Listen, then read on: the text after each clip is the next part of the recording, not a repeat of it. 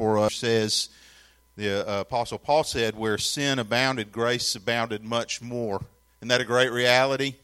That God's grace is profoundly more than our sin and covers us when we understand it properly. Well, turn with me in your Bible to Hebrews chapter 12. We took a little aside to look at our constitutional changes and how they spoke to marriage and how they spoke to gender and those kinds of questions that are, I think, very confusing currently in our culture. And then we looked at the covenant for the last two Sundays, but we're going to return where we left off in Hebrews chapter number 12. And if you'll turn there, we want to look together at verses 14 through 17 this morning, and thinking about God's grace in our broken places, that we often will find that there's a need that we have to experience and encounter God's grace in our relationships. And so that's what this passage, I think, is going to help us to think about together. So there in verse 14, let's do this together. Now that you're seated again, let's stand as we show reverence to God in reading from His Word. Let's stand together for God's Word as we read it this morning. And the scripture there says in Hebrews chapter 12, beginning with verse number 14, "Pursue peace with all people and holiness, without which no one will see the Lord." And the scripture says, "Looking carefully lest anyone fall short of the grace of God, lest any root of bitterness springing up cause trouble, and by it many become defiled. Lest there be any fornicator or profane person like Esau, who for one morsel of food sold his birthright. For you know that afterward, when he wanted to inherit the blessing, he was rejected, for he found no place for repentance, though he sought it diligently with tears." Father, thank you for Scripture. I pray that you'll take away distractions, give us the ability to listen, God, and to hear your word. I pray that your Spirit will help us, cleanse us, God, and take away those impediments and the things that stand in the way of our ability to hear you clearly. Help me, God. Anoint my mind. Take away my own distractions, I pray, and fill me this morning with your Spirit, and use your word in my own life as I speak it. And I pray it in Christ's name. Amen. And you can be seated. As we think about the passage today, how it says, pursue peace and holiness, we know that in our own lives that we don't have to go looking for conflict, do we? I mean, you don't wake up and think, you know what, I'm going to go out here today and find somebody that I can get into a verbal disagreement with and just escalate that and get it all out of control. I mean, we don't look for those kinds of things, but if you're just a human being living your life, you'll find that conflict occurs. It happens. We're people, we see things differently at times, and there are all kinds of places that conflict occurs. Sometimes it's in your family life, right? If you're a parent, you're in conflict sometimes with your children. But if you're married, sometimes you're in conflict with your spouse. You disagree, and sometimes they'll be over significant things. Sometimes it'll be over trivial things in retrospect. Like you look back and you go, I can't believe we were fighting over that dumb thing. But we come into disagreement with each other frequently, and so the Bible holds up for us a standard and says, pursue peace. Peace is God's objective in our relationships. In fact, if you want to understand the gospel says that in Christ, God was reconciling the world to himself, not counting their offenses against them, and he's committed to us a ministry of reconciliation.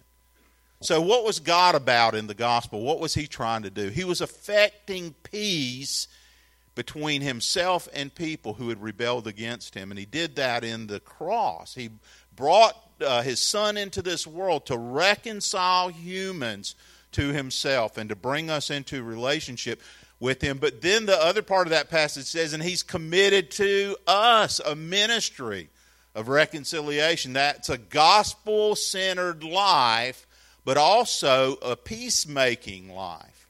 So disciples, what are they?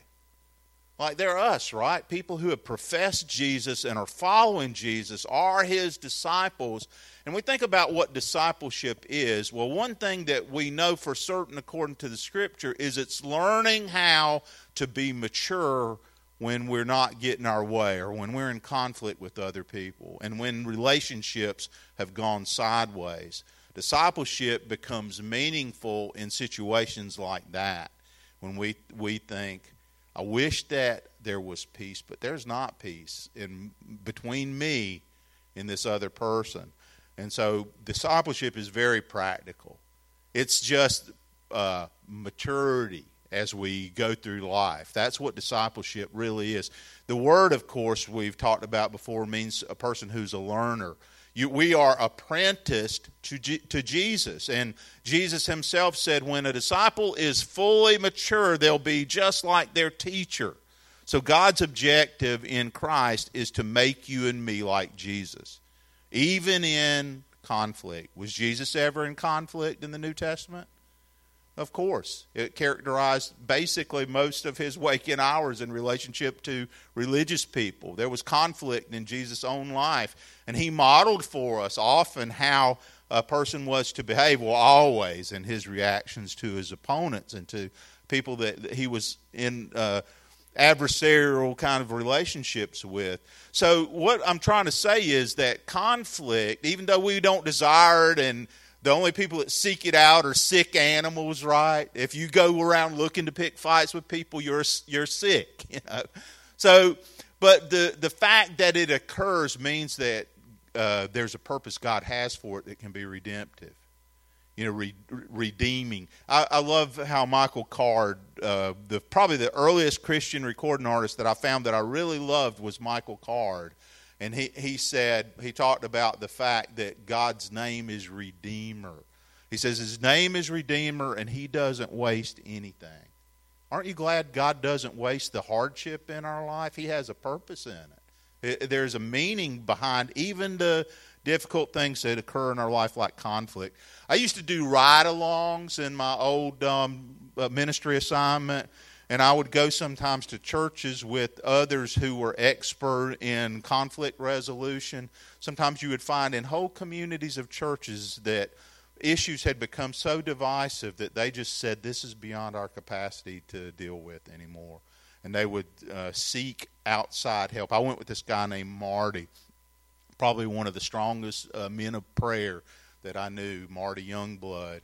And calm. He knew just what to do and say when you went into situations. If you get outside help, it's almost always too far gone to get a mediator and to get progress. And so sometimes you're just trying to put a tourniquet on really bad situations. But, you know, I rode along with Marty into situations of conflict. And you can just see that sometimes we don't get that learning how to love people even when the relationships that we're in with them are messy is an aspect of discipleship. We better get it. Because if we don't, we can find that whole congregations can be negatively disrupted, and we lose our ability to focus on the most important things. And so here the scripture says to us, pursue peace with all people and holiness, without which no one will see the Lord. And then it goes on and talks about some other aspects of that. But the first part of this that we see in verse 14 is that grace heals broken lives. The only thing that heals brokenness in human lives is God's grace in Jesus. And so to pursue peace, that means pursue peace, but except with that person you don't really like, right? You're off the hook there. No, I mean, especially with that person that you're like, if you were to sit quietly for a couple of minutes today, it might come to mind to you pretty easily, someone that right now you've got unresolved things with, open-ended conflict with. And maybe that's especially the person that God might have in mind for us in our discipleship pathway. He might say, that is something that if you don't fix it, it's problematic to your heart. It's an issue with your own heart. And so peace is something that we actively engage in for righteousness' sake, because God cares about righteousness. Righteousness is an upright world. You remember how the disciples, when they traveled and preached, that They went to this one place, and the people there said, the people that have turned the world upside down have come here too. But they didn't understand what they were doing to be turning the world upside down. They understood it to be right-siding the world, to turn it the right way. They were pursuing righteousness. And so the way that we are as peacemakers in relationships with others is an aspect of how we actively engage those that we know for the sake of righteousness. What happens in our lives when we just let conflict fester? We leave it alone. Here's what most of us do in our life when things get difficult, or often we do this. We sweep it under the rug, right? Because we sweep it under the rug, eventually it just gets better when we leave it there. It doesn't ferment and stink and get worse. It gets better because we ignored it, right? No, that's not how it works at all. We know that when we ignore conflict, we don't seek to resolve it, it gets worse. It doesn't dissipate. We wish it would. We wish we could ignore it and it would just go away, but that's really not how it happens. Does it affect us when we ignore conflict in our life, when it's open-ended and we've got hard stuff with people that there's no peace in it? Yeah, of course it does. It affects us in our own physical body sometimes. We feel agitation. The word disease. You ever think about words? Like, think about the word disease. It's dis-ease. I don't have any ease in me. There's no peace. Disease. That's the idea, is what happens when we think, I'm just going to let this percolate. And that's why the Bible says here, pursue peace. Actively look for peace in your relationships with other humans. Pursue it. When I pursue peace, I remember that I don't have control over anyone else. Isn't that a disappointing reality? The older you get, you're like, I don't have control over other people all this time. Like parents, you're in for a rude awakening one day.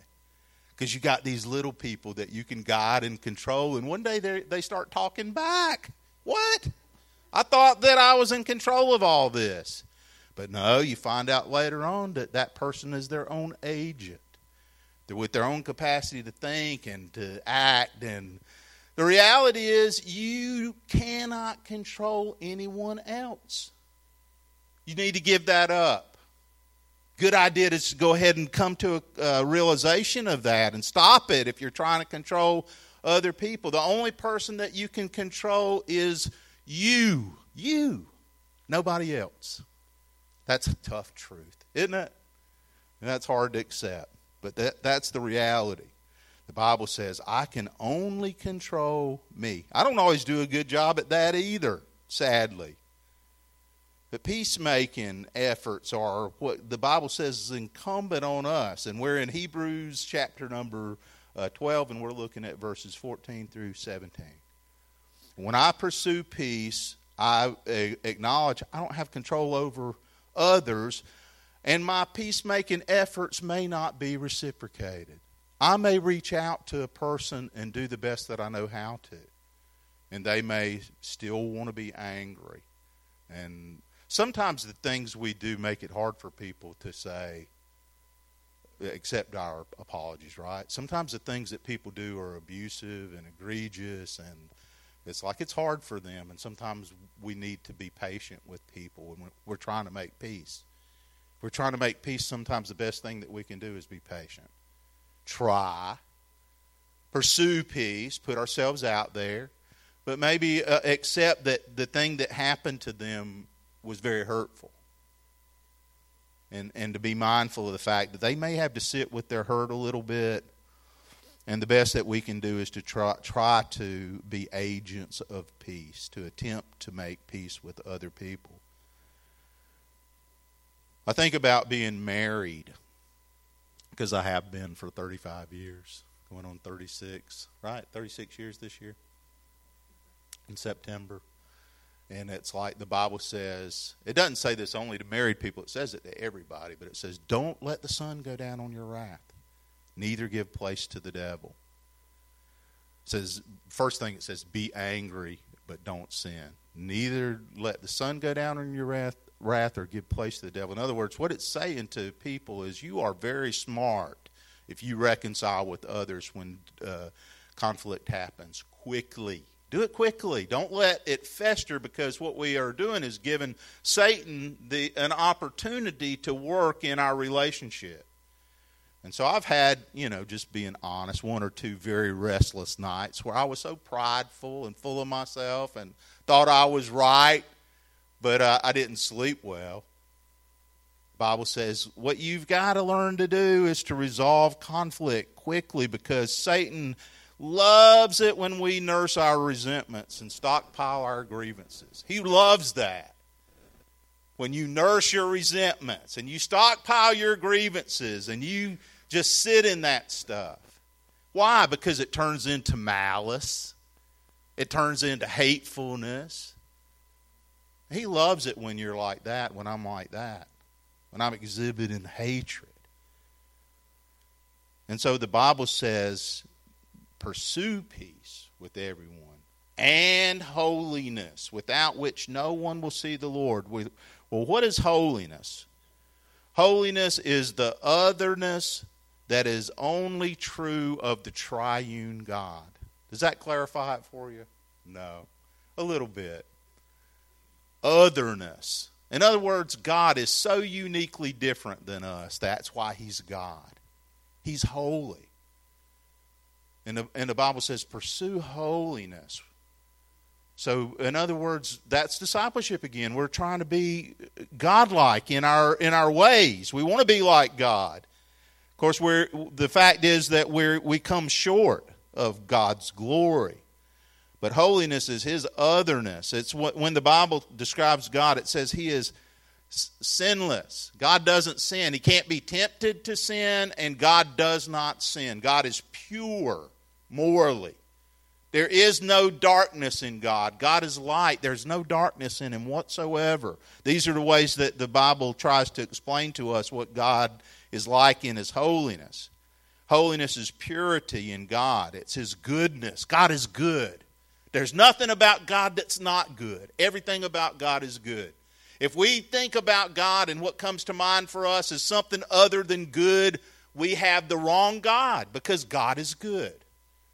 What His goodness looks like toward us sometimes is severe, just like our best goodness towards our children sometimes may for them seem severe.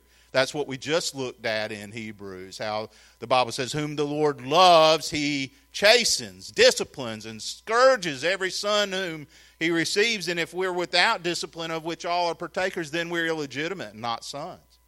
God loves us too much not to shape us into His own image, and God is holy, the Bible says. He abides in irreproachable light. Wow, that's what God is like. He is completely different than all of us, and yet He loves us, and He made a way for us to be holy too. How about that? God made a way for you to be holy. How does that happen? Well, the Bible says you are made holy through Christ's imputed righteousness. That's how it says it. What does that mean? That righteousness is a gift that God gives because Jesus died in your place. So God looks at me and He calls me a saint. Even though I'm like, what? How could that be? And you probably feel the same way about yourself sometimes. Me, a saint? God says you're a holy one. How could that be? Because Jesus gives you His righteousness as a free gift. The only sinless person took the place of all the sinful people. And He took our judgment and our wrath. And He was punished in our place. And He died. The only person that came to this earth that never sinned, all the sinful people put on a cross. And he was executed. And the Bible says God's cosmic justice was satisfied in Jesus' righteousness. His substitutionary death for us. Him taking our place and willingly receiving our judgment. The judgment that was rightfully directed at me, He took on Himself, and He was punished for me. And then the Bible says He rose from the dead, as the Bible shows justification.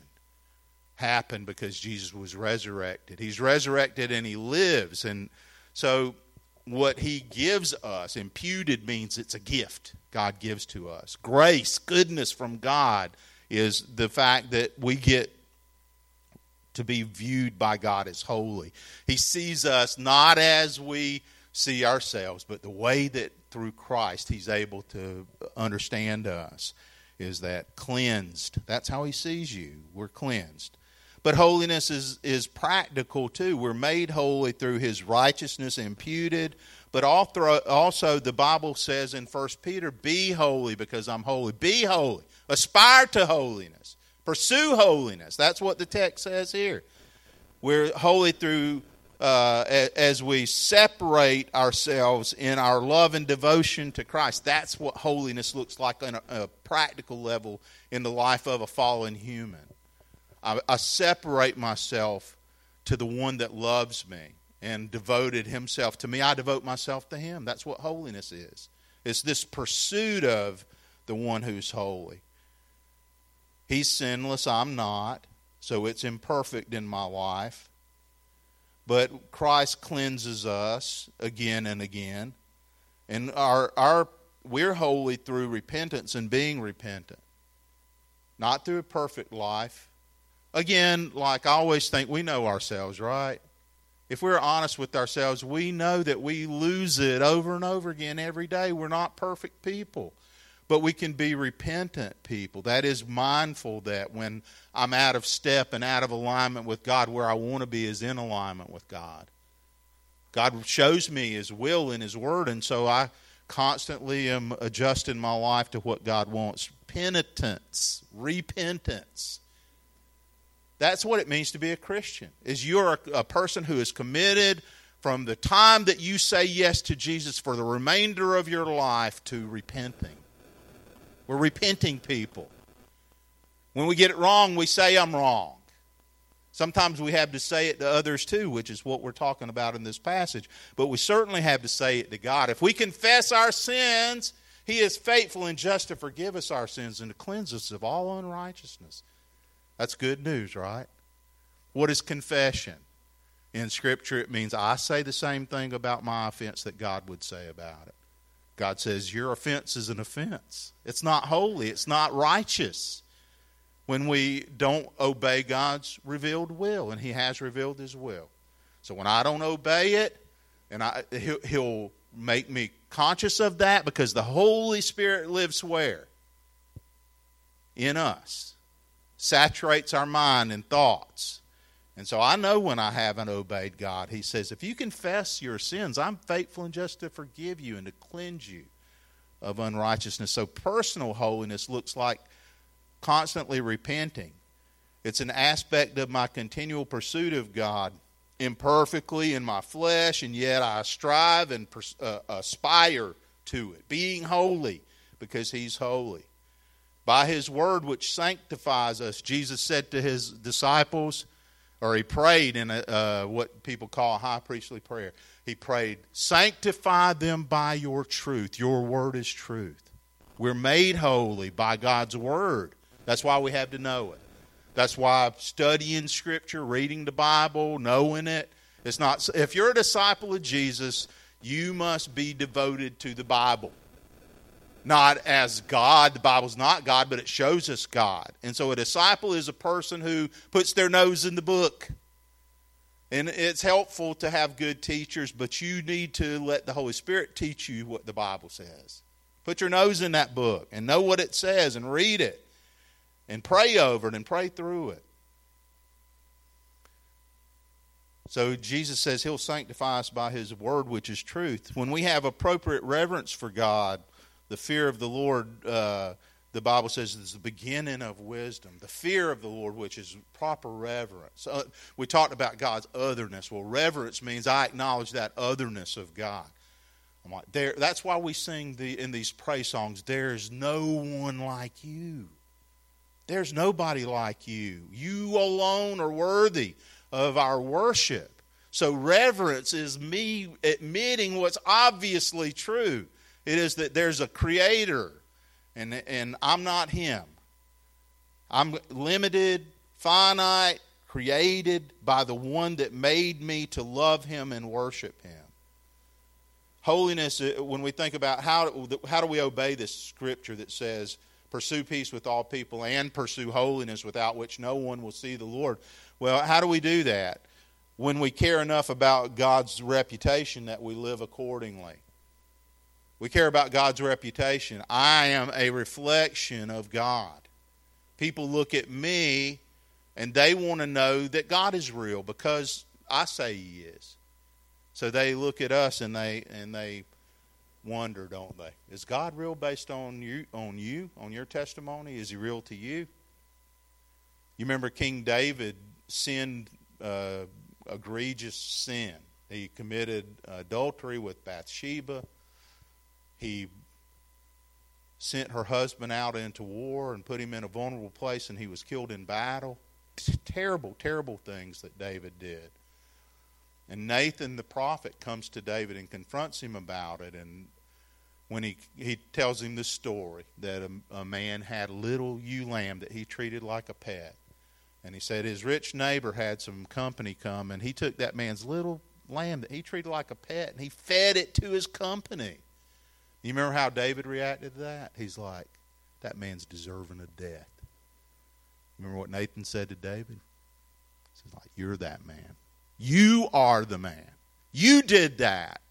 You did that through Bathsheba to her husband, Uriah. He confronts him with his sin.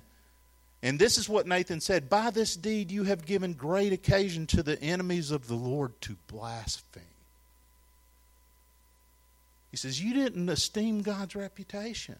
You didn't think about when you were doing that what it meant for people who needed to see God as different through you. He says, you didn't see that. And of course we get the 32nd and the 51st Psalms as David's repentance, his penitent, those Psalms where he confesses his sin. Understanding holiness allows us to understand true beauty. What is beauty? Well, it's God's holiness in practical ways in lives of people. Holiness allows our lives to be safeguarded from self-defeating behavior like David's behavior. If we care about holiness, we won't want our life to be identified with behavior that is dishonoring to God in His otherness. And the Scripture says, without it, we won't see the Lord. So with it, what happens? We see the Lord, right? With holiness in our life and pursuing it, we see the Lord. We want to see God, right? That's what we want. In the book of Ephesians, the Apostle Paul says, I pray the eyes of your heart may be enlightened in order that you may know the hope to which He has called you, the riches of His glorious inheritance in His holy people. We're empowered when we pursue holiness to travel through life knowing what God is doing. Do you want to know what God is doing in your life? Of course you do. If you want to know what God is doing, the Bible says then pursue holiness, because those who pursue holiness see the Lord. We know what God's up to in the world. We know what God's up to in our life. And that's difficult, not always the easy thing. But we also see in this passage that not only does grace heal us, broken people, it helps toxic cultures. Like the culture is the realities of what life is like in groups of people. And so we see in this passage it says, it gives us another aspect of this as a warning, looking diligent lest anyone fall short of the grace of God, lest any root of bitterness springing up cause trouble, and by it many become defiled. That's culture. It's people around us being affected by bitterness. What is bitterness? Bitterness is when unforgiveness, when we don't pursue peace with people, when we let it fester. That's how all this is tied together. Then it says it can affect whole groups of people, family systems, congregations. So how could someone fall short of the grace of God? Really, when we've read and studied Hebrews, what you see is from beginning to end, that's a recurring warning. It says you don't want to fall short of God's grace. You don't want grace not to become the thing that you laid hold of. You want grace to become your personal reality. And yet there were people who knew all of the vocabulary of faith. That's what you see in the very beginning. They knew the vocabulary of faith. They knew they could go play the church game, but their life had not been transformed by grace. He says you can hang around spiritual community and be in places where what should happen is that you turn into a disciple and a person who's pursuing God and not do that. You don't end up doing that. You don't experience and encounter the grace of God. And so he says, this is the warning. Be careful that you don't fall short of the grace of God. F.F. Bruce, a great Christian thinker, says that grace sets people's feet at the pathway of faith. For by grace you are saved through faith, that not of yourselves. It is a gift of God and not of works, so that no one can boast. So he says grace puts your feet on the pathway of faith. It's the beginning place, the goodness of God. The free gift that God offers us in Christ that we say yes to. You got to say yes to it. We have to acknowledge that Jesus is Lord and surrender, yield, let Him in. And then we're on the pathway of grace and we're living a life of faith. But familiarity with spiritual concepts is not the same as being transformed by grace. They're not the same thing. You can... as a kid, I've probably told you, my granddaddy was a preacher. So, and my parents, you hear people say they had a drug problem, like you got drugged to church all the time. That was, we had a drug problem. We got drugged to church. But, I was baptized as a little kid with my cousin in a pond in Twin City, Georgia, where we were growing up. Guess what? My life didn't change. It was not meaningful. As a 24-year-old person, I figured out, you know what? I can quote verses of Scripture. I know the lingo, but I didn't know Jesus. My life hadn't been transformed. And it was as an adult, a grown-up, that I kind of said that baptism for me wasn't meaningful. It was probably meaningful for some other people, but for me, what resulted from it was not a transformed life. And so that was what I needed, a transformed life. And so I came to receive Christ, and repentance occurred, and my life began to be different. The primary concern of Hebrews is continuance in faith. It's making sure people have taken hold of grace and that God's grace is characterizing their life. So be sure you possess and practice what you profess. That's the simple message of Hebrews. Be sure that you possess and practice what you profess. You say you're a believer, but are you a disciple? Is it clear that you're following Jesus? That's what it's trying to clarify. So we think about the idea here where it says, be careful that no root of bitterness spring up and by it many be defiled. In the midst of malformed discipleship, bitterness may grow to characterize people, and it will be toxic for community. Bitterness is the outcome. We think, what is it? What is bitterness? It's the outcome of immaturity in dealing with resentment and disappointment. That's what bitterness is. Bitterness is like over and over again, we don't deal with resentment properly. We don't deal with disappointment properly. We don't resolve issues with people. We let them stay around there, and after a while, we get an old hard heart. It calcifies, and it becomes difficult for God to use us and to speak to us. And it says, beware of a root of bitterness that grows up. And the problem with it, too, is it's you don't keep it to yourself. It's a contagion. This is a great quote, I thought, from J.C. Ryle. He says, if friends will not walk in the narrow way with us, we must not walk in the broad way to please them. Health is not infectious, but disease is. He says, if the people around you aren't doing the right thing, you do the right thing. You don't do what they're doing. And especially when it comes to being willing to not resolve difficult things with others as much as it depends on us, the Bible says. That's our obligation. Disease is contagious. Diseased attitudes have a corrosive effect on everyone who comes in touch with them. That's why in my own life I want to be conscious of the fact that, am I holding on to resentment? It's subtle. Subtle. If it was obvious, we wouldn't have a problem with it. All stuff like that. It's always subtle. I've said before, I like to journal. I journal mainly because it gives me kind of a map in a way, but it helps me to process my emotions. It helps me to know, why do I feel funky like this sometimes?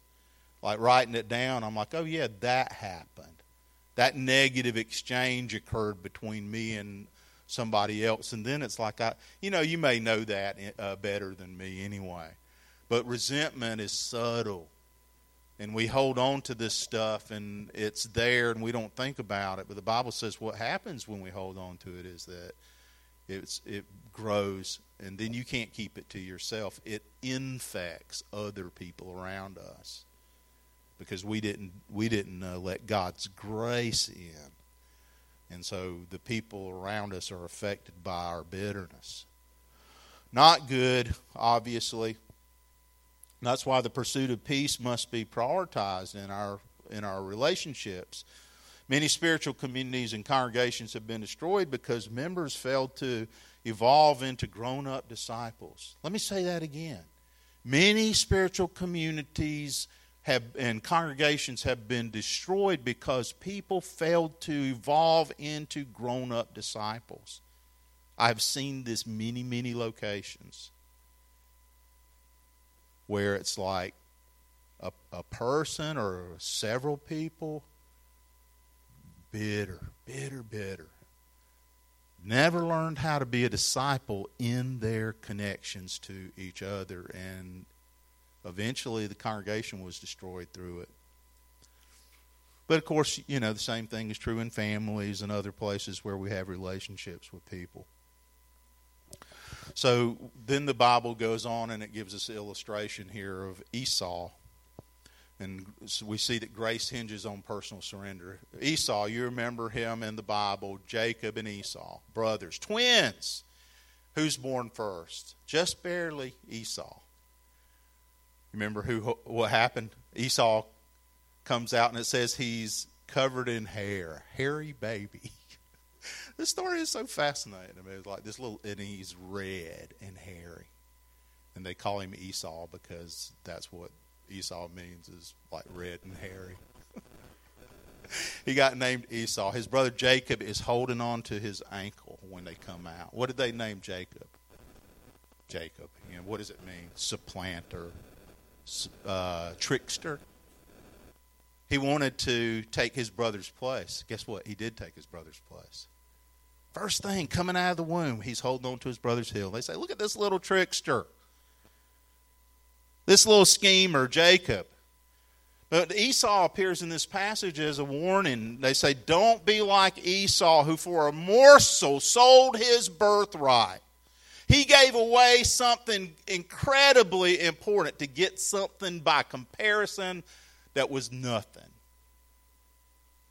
And the Bible says, this is what it means to come short of the grace of God. Don't be like Esau.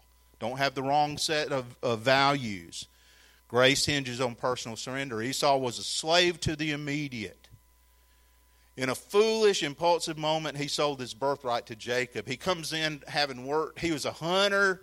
It says his dad, Isaac, loved Jacob because he was a man's man. But his mom, Rebecca, loved he loved Esau because Esau was a man's man, and the mother loved Jacob because he dwelled in tents. He was a mama's boy. That's what you have, a man's man, a mama's boy. And the mom dotes on Jacob.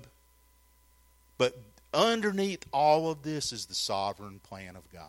God working out his stuff sovereignly. And Esau comes in hungry, famished, and he tells Jacob, give me some of that hearty broth that you made. And Jacob, being the schemer that he is, says, I'll give it to you, but I want your birthright in exchange.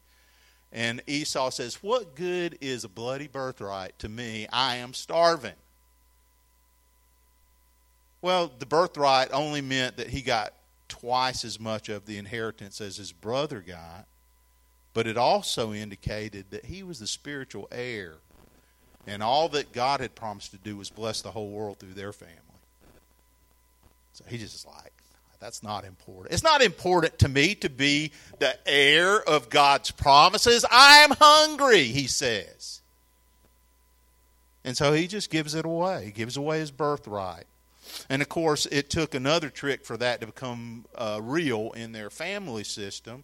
When Esau and Jacob, his father, advanced in years and aware that his time is short, calls in Esau and tells him, hey, I'm going to impart a blessing to you. Go make me this hearty stew that you make and then bring it back to me, and I'm going to bless you. And in the meantime, the mom and Jacob scheme out a plan, and Jacob comes in covered with animals. We know this story, right? He covers his arms so that he feels like his brother. He said, well, it feels like Esau, but it smells like Jacob somehow.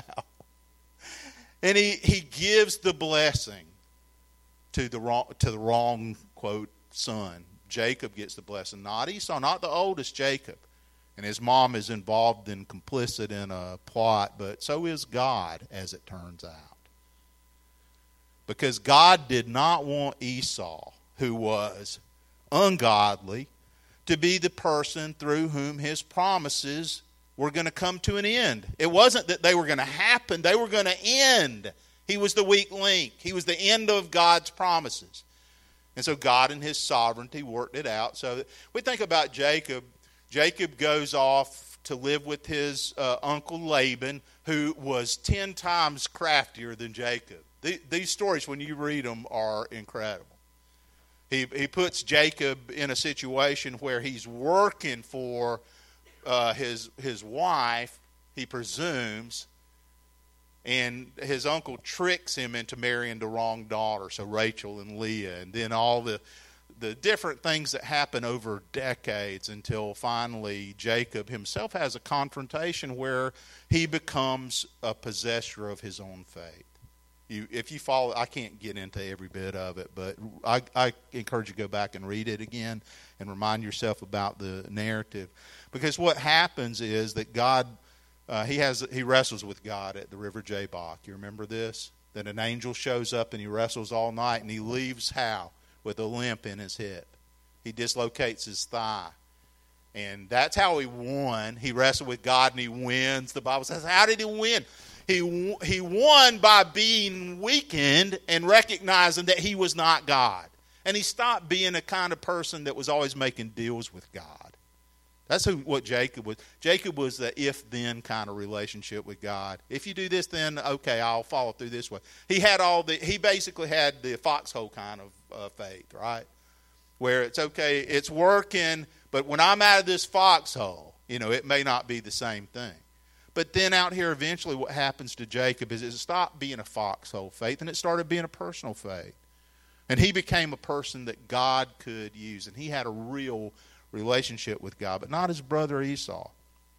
Esau never became that kind of person. In fact, he was what I would call a worldling.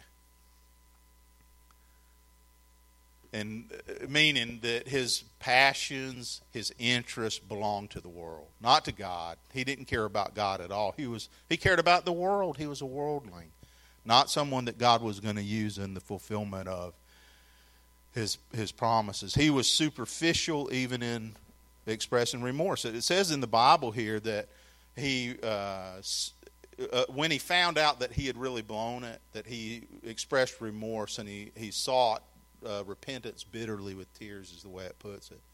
But we should think about it as like crocodile tears. Sometimes it's like, I'm not sorry, I'm just sorry that I didn't get what I wanted. And that's, I think, what we can see about Esau is he wasn't sorry. He was sorry that he didn't get what he wanted.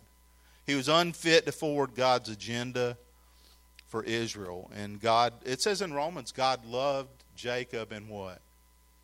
Hated Esau. That's what it says. God loved Jacob but he hated Esau. I think the way we should think about that is that God displaced Esau. He saw that his purposes in bringing a Messiah would not be accomplished through Esau. He was unfit. So in his sovereignty, God protected his plan to bring us the Messiah. Esau was disruptive. He was immoral. That's why it says no profane or immoral person like. Don't be like that, like Esau. He was immoral and out of step with God's holiness. He was unconcerned with God's order for his relationships. He was a poster boy for spiritual discontinuity. He saw that his marrying Canaanite women displeased his parents, and he's like, you know what, I've got 2 wives, I'm going to go get 2 more. They hate it so much, I'm going to do even more of it. That's the kind of person that he was. And he shows us that devaluing God's inheritance may lead to irreparable loss. That's the point this passage is making. That's what we should listen to, is that the Bible is saying devaluing God's incredible gift of grace can lead in a person's life to irreparable harm. You don't get a do-over. I'm not saying that in this life. I'm saying in this life. If a person does not come to the place of properly understanding how important the gift that God has given to us in Jesus is, there is no hope beyond that. So it's unwise to push the details here and look at it differently than that, or to think, what if I repent earnestly with tears? Is God going to say, I don't accept that? No, that's not what it's saying. It's in the context of grace and the idea of receiving God's good gift. Don't trivialize his tremendous gift in Christ. Don't believe in ways that create distortion in your ability to see God. Esau didn't see God. He was irreligious. Don't behave with others in a way that devalues them. We see that in this passage. Why? Because it casts suspicion on your own confession of Christ. If we're people who can always go around hurting and breaking others and never caring, never owning it, there is something wrong in our spiritual life. That's what we see.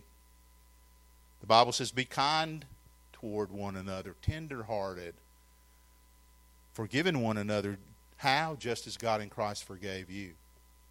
We think about that. How can I hold on to things? You don't know what they did to me. No, but we know what we did to God. I've heard people say, we know what we did to God. What did God do for us? He just died for us. Be tender-hearted, forgiving one another even as God in Christ forgave you. The goodness of God that has come to us in Jesus is incredibly valuable. We must take special care that nothing interferes with ours and others' capacity to receive and experience it. That's what this passage is teaching us. Some behavior is corrosive to grace, and we're responsible to live so that the grace of God which has come to us in Christ is evident in us, especially when our weak human impulse is to nurse resentments and lash out and defend ourselves. Part of holiness in relationships is learning that there are only broken people to love. Have you figured that out yet? That when you look around in your pool of friends, there's nobody perfect in it? Nobody. Look in the mirror, though. What do you find there? Perfect person? Probably not. Definitely not. Is anyone spiritually healthy completely? No, not even you. Do we want that? Yes, we already said that. That's the pursuit of our life, is holiness. But the people that are out there in the pool of people to love and to care for are just people like us that are in process. The only people that are out there to love are people for whom Christ died. We think about that. We look around at the people that are, that really get under our skin or that are difficult for us to love. Those also are people for whom Christ died. There are only people made in God's image. There are no other kind of people. Even the most difficult person that you know, that person also is made in God's image and created to know God, whether they choose to or not. And yet we're His representatives. There are only people for whom God purposes redemption. There's no other kind of person. There are only people who will regularly need grace and forgiveness. All of the people in your network of people are people who regularly need forgiveness and grace. Just like you, just like me. That's who we know. All the people that you know will test the daylights out of you sometimes and bother you so much sometimes. It's a good thing you never test anybody else, right? It's only them bothering you. No, God's grace is especially made for our broken places, and that's why Jesus came. He came to bring us forgiveness, to forgive our sins, and to set us on a path of wholeness through holiness, and to heal us and to give us hope. That's why Jesus came. And so the scripture here, when it talks about grace, is showing us that what it does for us, in us, is to create a kind of person that the world, when they look at us, they can see God. They see that God is affecting us. God is making a difference in us. I want to pray for us, and then we're going to have a time of commitment this morning. And typically we would say, if there is a way that you need prayer, I would certainly pray for you, or one of our elders, grab them, bring them up here, and let them pray with you this morning. But I always think, too, about public invitations. There's stuff you can't take care of here now. There's some things you could, if you need to make a public profession of your faith in Christ and follow Him in baptism, you certainly could do that now. But there are other things that, as we've taught today, you can't do it in this room. You have to do it when you go home, right? There are things that maybe God has brought to mind to you about your relationships that when you leave, that's when your discipleship kicks in and you begin to flesh this out in the way that God is calling you to do. Stand with me. We're going to have a prayer. And I'm going to encourage you as the Spirit of God is speaking and moving in your life for you to be obedient. God, thank you for the Bible. Thank you for the grace that's come to us in Christ. God, thank you for even examples of people who denied your grace and who left it off. Because we can see that's not what we want. God, we don't want to be people who reject your goodness. So I pray that you'll help us, and especially help us with the people that we're called to love. And help us, God, to be just like you with others. And we pray it in Jesus' name.